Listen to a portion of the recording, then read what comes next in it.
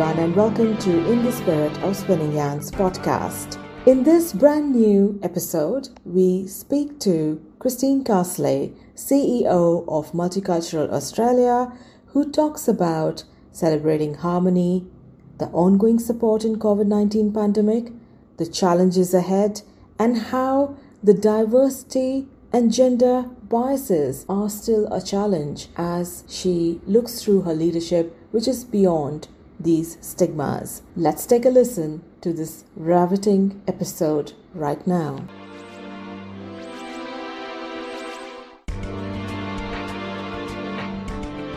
This podcast has been recorded in the Mianan Nation. We pay our respects to Jagra and Turrbal people. We respect their continuing culture, contribution, and connections to the land, water, and communities. We acknowledge the First Nations people as the traditional custodians of the land and pay our respects to elders past, present, and emerging.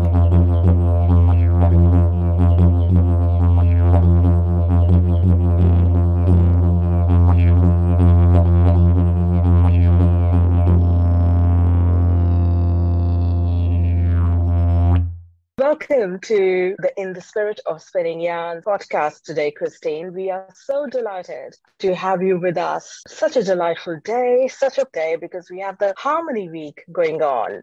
So please share with us your story, all about Christine, the CEO of Multicultural Australia. Tell us about your journey. Sure. Thanks, Akashika.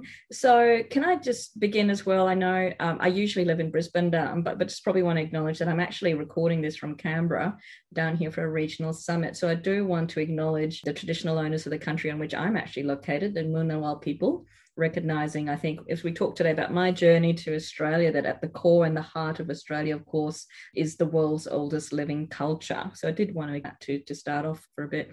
So yes, as you say, I'm currently the CEO of Multicultural Australia. I'm also a first-generation migrant. I came to Australia in 1984 with my family as a migrant, was born in Malaysia, so that was the country I was in, and I had a father who was in the army, so traveled a lot in my life, and I actually have a bit of quite a global family. My sister was born in India. My father was there on military training, and my brother was born on the island of Borneo. So, and then we came to Australia, and then I've kind of made a lovely life for myself, I think. Growing up as a teenager from when I was about 15, married a boy from Brisbane whose family kind of dates back to the 1800s. So we'd come from two very cultures. We've now been married 28 years, and then had a fabulous career through the Queensland government working in social policy, and have now made the transition to the NGO sector. Multicultural Australia welcomes over 3,000 plus migrants, refugees, people seeking asylum, and also international students. Christine Castley was appointed as the Multicultural Australia CEO in October 2020, in the middle of extended pandemic COVID-19. Let's hear from Christine on her self-revelations, discoveries. Like a lot of other people, like many people, I think, there was a bit of a shock from the pandemic in terms of realizing how quickly our world can change, and how quickly and how globally it can change. And I think, and that was happening at a time where we all felt the world was getting smaller because we were able to travel more quickly and be in contact more often. So having those sudden lockdowns come upon us, and having those quite major and significant economic and social impacts, which has affected everyone in the community, of course, has had an impact on me individually. For me, it was actually that bit of a lockdown gave me time to take stock and actually probably engage in more moments of quiet reflection. And I think that was kind of quite wonderful, and it was probably a positive outcome in a lot of ways. But also, I think what really kind of hit home was how much we need each other, how much as human beings we kind of need that glue that binds us together. But also how important it is for all of us to kind of have that place of safety that we can retreat to. So certainly for me, I have a comfortable home and a wonderful family who we could kind of, coexist in a shutdown period really well, and kind of have a positive experience. But at the same time, being really, really conscious that out there were a whole group of people, many hundreds of people who were not so comfortable and not so fortunate, but while also then being in that place of sanctuary and safety at home, also being conscious that we didn't know how long this was going to for, and also then having that kind of overhang of insecurity that's come from COVID. Yeah, so it's kind of, I suppose, been quite a paradoxical kind of time in terms of it has had its positives, but it's also been that negative of this kind of invisible virus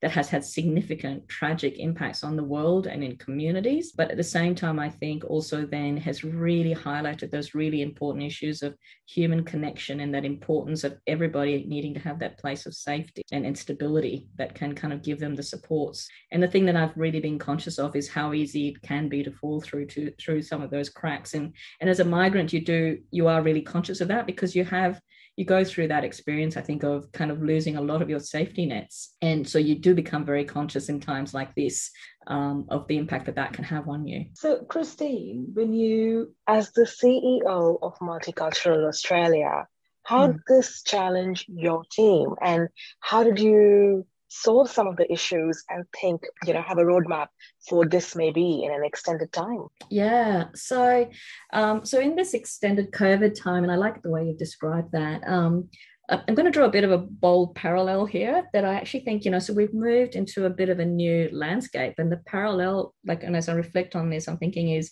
we're kind of all new arrivals in this new landscape. So there are strong parallels with what it's like often as a new arrival in this country, as a migrant, as a refugee. So you've kind of still got one foot in the old landscape, the pre-COVID world that people kind of have a hankering to return to. So people are waiting for COVID to be over so things will go back to the way they were. But the reality is we are in this new landscape that's kind of unknown, very uncertain. We kind of don't quite know what's going to happen and how we should engage with it. So there is that uncertainty, I think, that many people are trying to deal with it. And as with, I think, often the case with the migrant or the refugee experience, the thing that's going to get you through that, I think, is how you kind of seize the opportunities that are put in front of you, and whether you're able to build that resilience that allows you to kind of take those steps going forward to kind of deal with the slings and arrows, the uncertainty, the unexpected things that kind of come your way, and how you work through navigating through that, and perhaps who might be there to kind of support you navigate your way through it.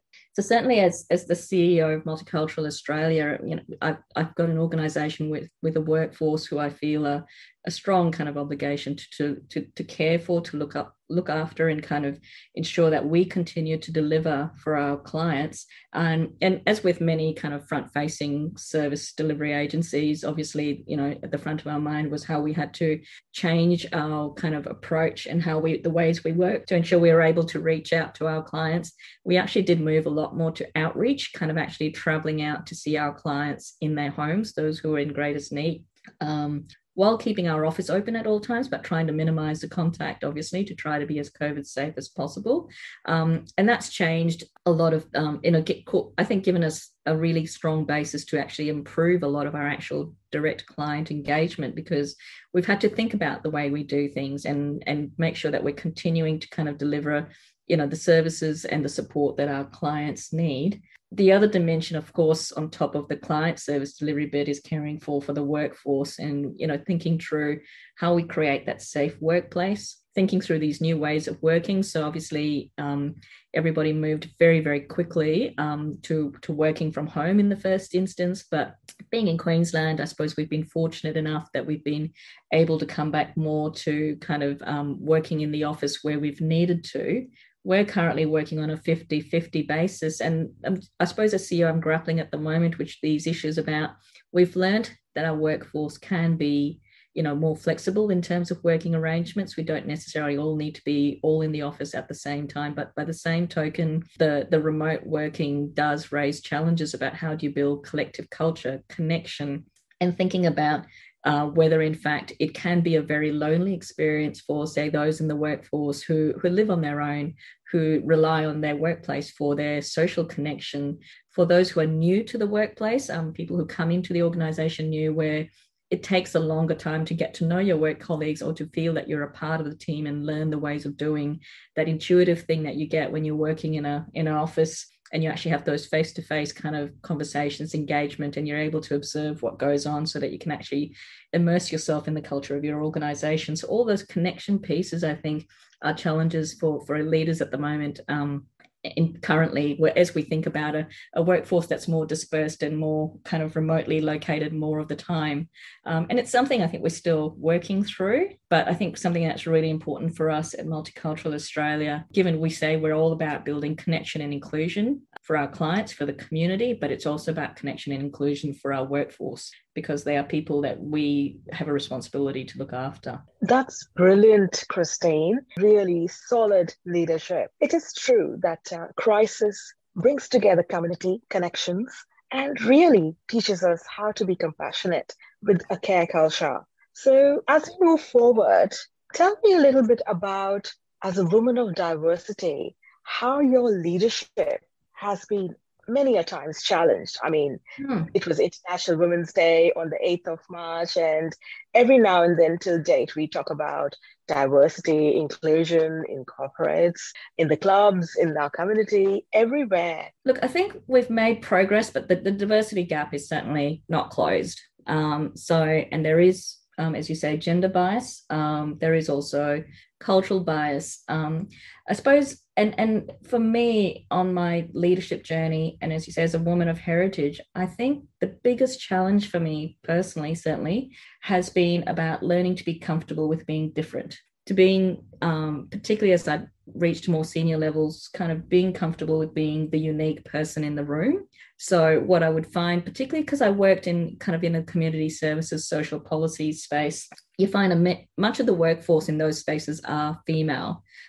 So you grow up in a culture, you build your experience in a mostly female kind of workforce. But interestingly, as you progress to kind of more senior ranks, you find yourself as not only the only female in the room, so in a room of men full of suits, full of men with suits, and also the only person of color in the room. And there's a dimension there about kind of the things you do to kind of gain acceptance. You make sure you have all the trappings of kind of corporate power. You wear the right clothes. You know how to behave in the right ways.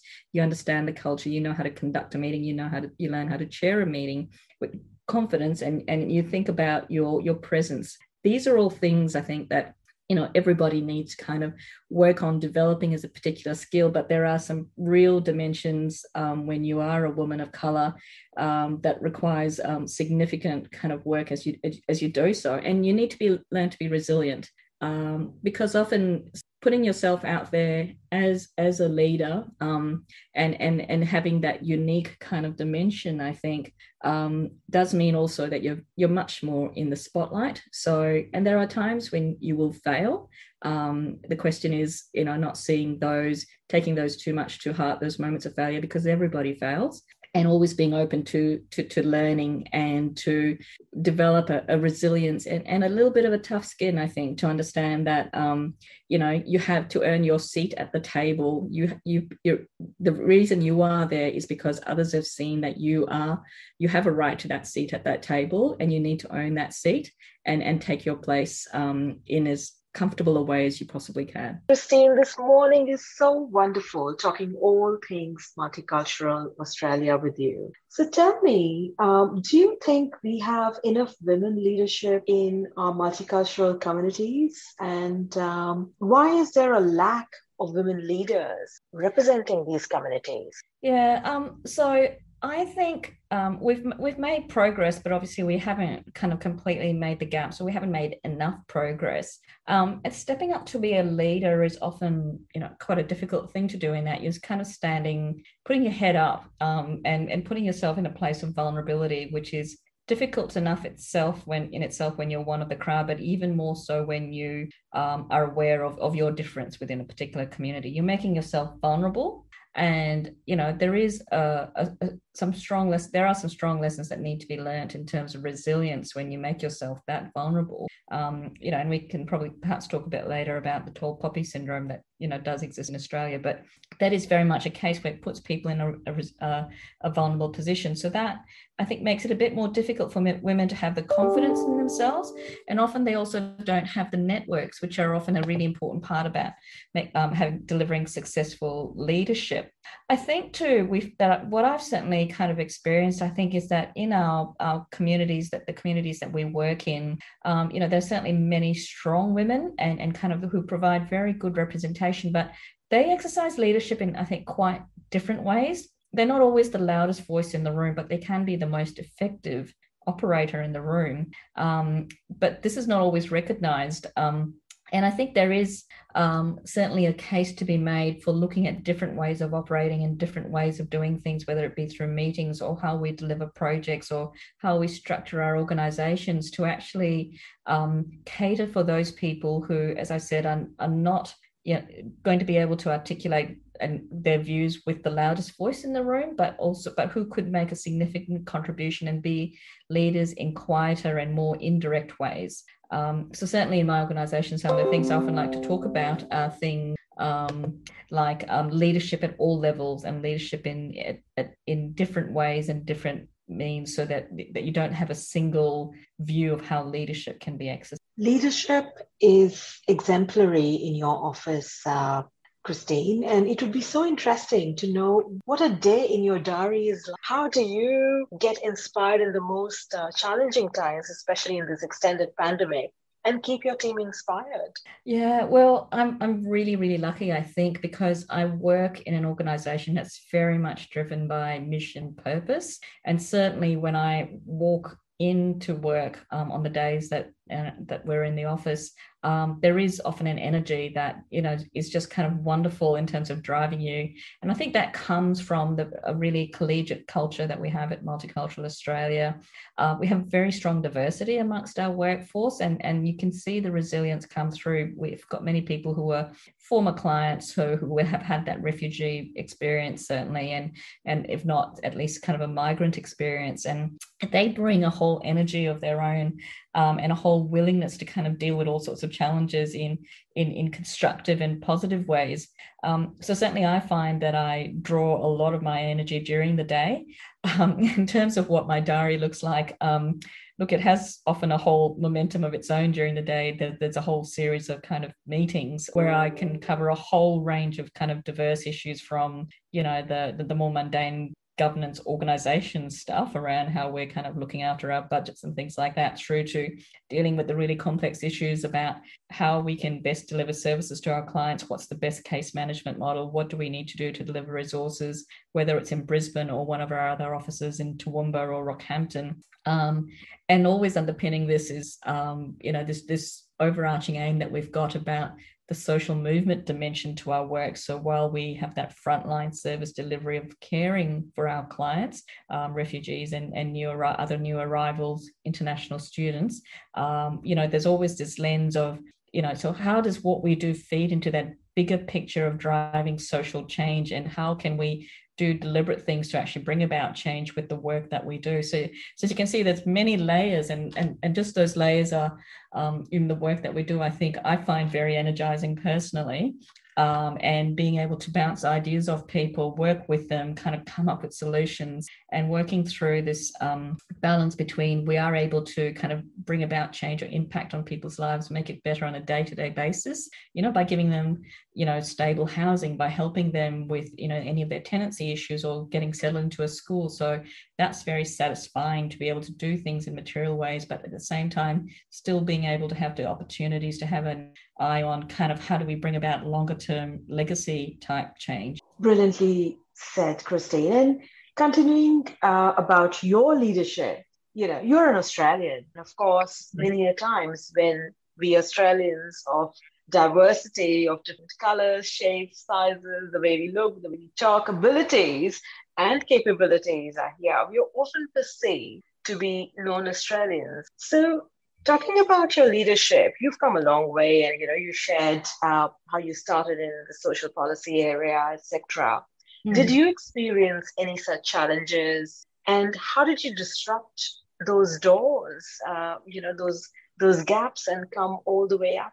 Yeah, so in many ways I was lucky, I guess, in that I do have the beauty of that diversity in my kind of growing up, in that I grew up until I was about 15 in Malaysia, and then came as a migrant, as I said. And then I came into school in the final years of my schooling were in Australia, and then I moved on to university and through the workforce. What that means is that I have a whole series of memories and lived experience that straddle two cultures, two countries, gives me the ability to connect with people. And I found trying to tackle those challenges are often about trying to find the ways of connecting, and people connect through shared memories, shared history, shared experiences. So I've been able to tap into that. But you're absolutely right in that, I look different. I am a woman of color. I've learned, as I said earlier, to be very, very comfortable with it.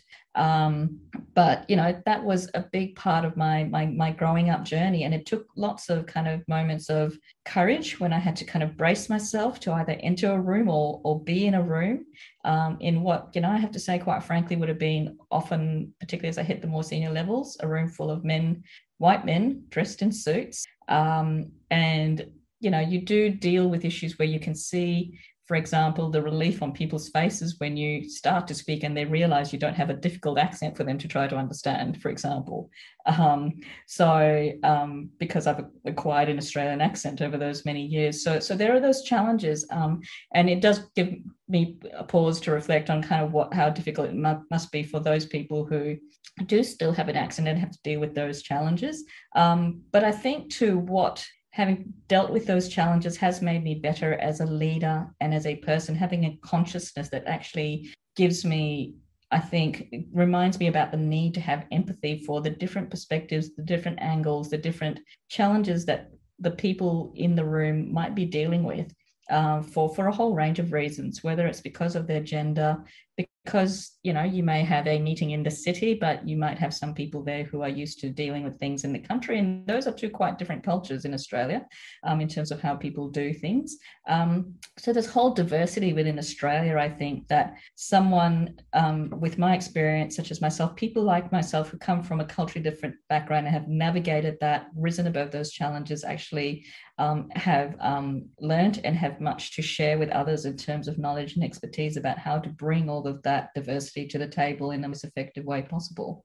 I should say I love Australia as a country. It's very much part of my core being because so much of my growing up has happened here. It's a wonderful country, and I love going out to the outback. And I was lucky enough in a lot of my career to actually get out into country Queensland, into the outback. It's an amazing, ancient, wonderful country. And if you acknowledge the First Nations culture, which we must do, it's also got this rich, textured history.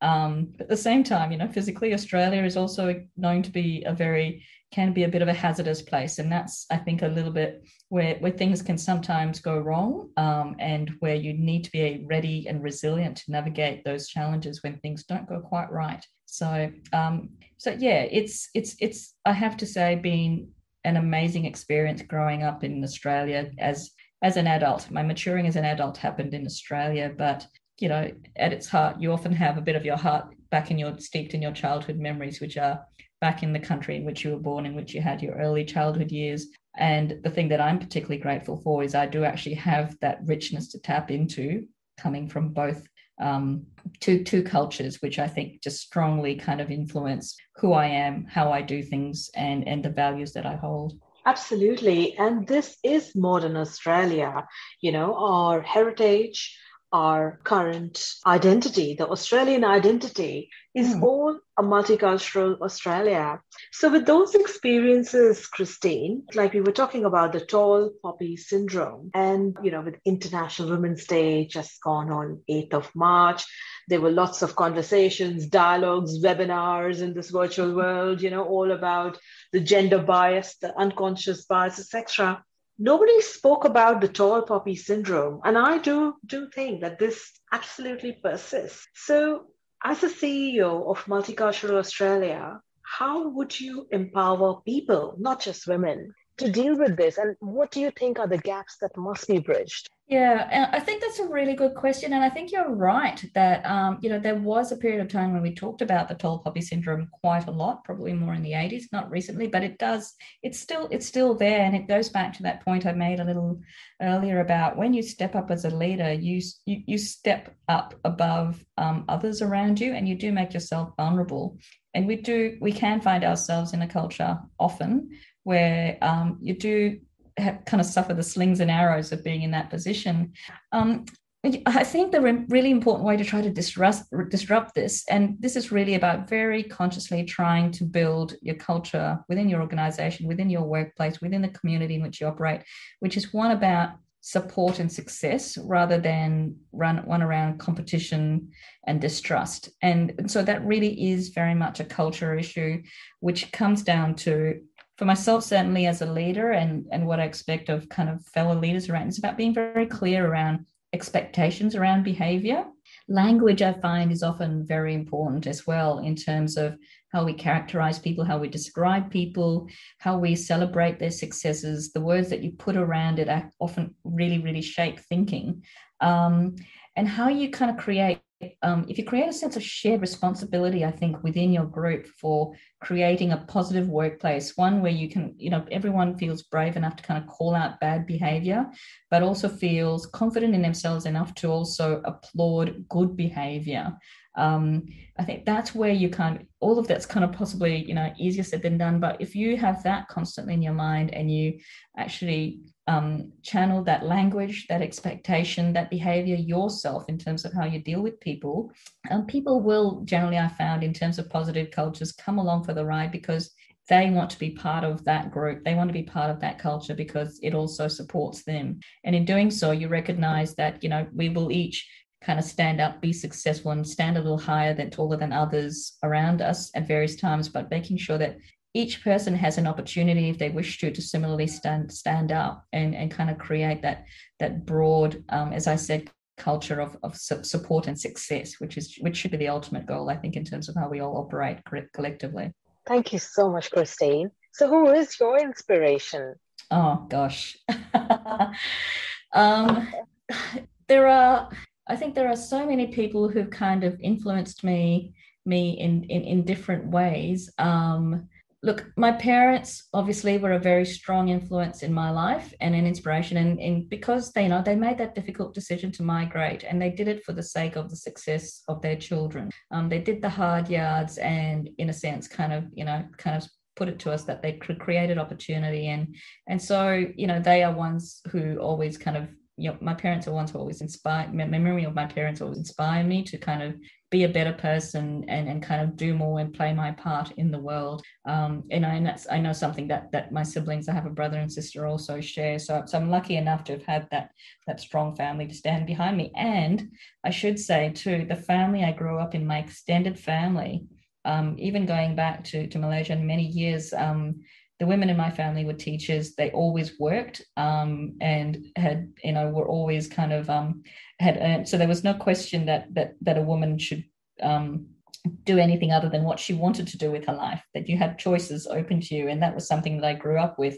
So in that broader sense, I think my family are my inspiration. But I draw my inspiration from so many people around me each day. And as I said, the workplace that I walk into every day, when I see people on my teams who come from a refugee background, they could be Rwandan, from the Congo, Syrian, Afghanistan, and I know they have just amazing stories of challenge and hardship and trauma that they would have come through, and to see them where they are today, where they've kind of built a new life for themselves, and not only done that but also stepped into roles where they're now doing things to help others. Those little moments are ones that kind of create inspiration for me, I think, and that, I think, is what creates the strength of, I suppose, inspiration in my life. Inspirational indeed, Christine. So it's Harmony Week, and we have so much to be proud of this beautiful country, the no worries country. We have the land, the water, and the connecting communities, the world's oldest heritage, or civilization, as we must say. So many people like you, me, our friends, families from various parts of the world who now call Australia home. What's your Harmony Day message for them? I think there's probably two things. One is basically, I think now coming out of this extended COVID time, it's really the time for us to take the time out to think about what opportunities lie ahead of us, and to make some really deliberate choices about how we're going to seize those opportunities. But in the context of Harmony Day in particular, what I'd probably like to say is that I'd really like to see an Australia, which we are all part of, which is kinder, which is more confident enough in itself as a country so that it can be more open to sharing our talent, our expertise, our people, our resources. And in doing so, I think my message to everyone out there in the community is take time to think about what opportunities lie ahead of you. Take time while you're doing that to reach out and connect. So if you're in a position of good fortune, then still reach out to those who are in need. See what you can do to help. Or if you equally are in a position of need, then reach out, ask for help, accept the hands of help that are offered to you. And if we can achieve that connected, inclusive, kinder Australia, then I think we'll all be in a much better place. Thank you so much, Christine, for your time and this beautiful message.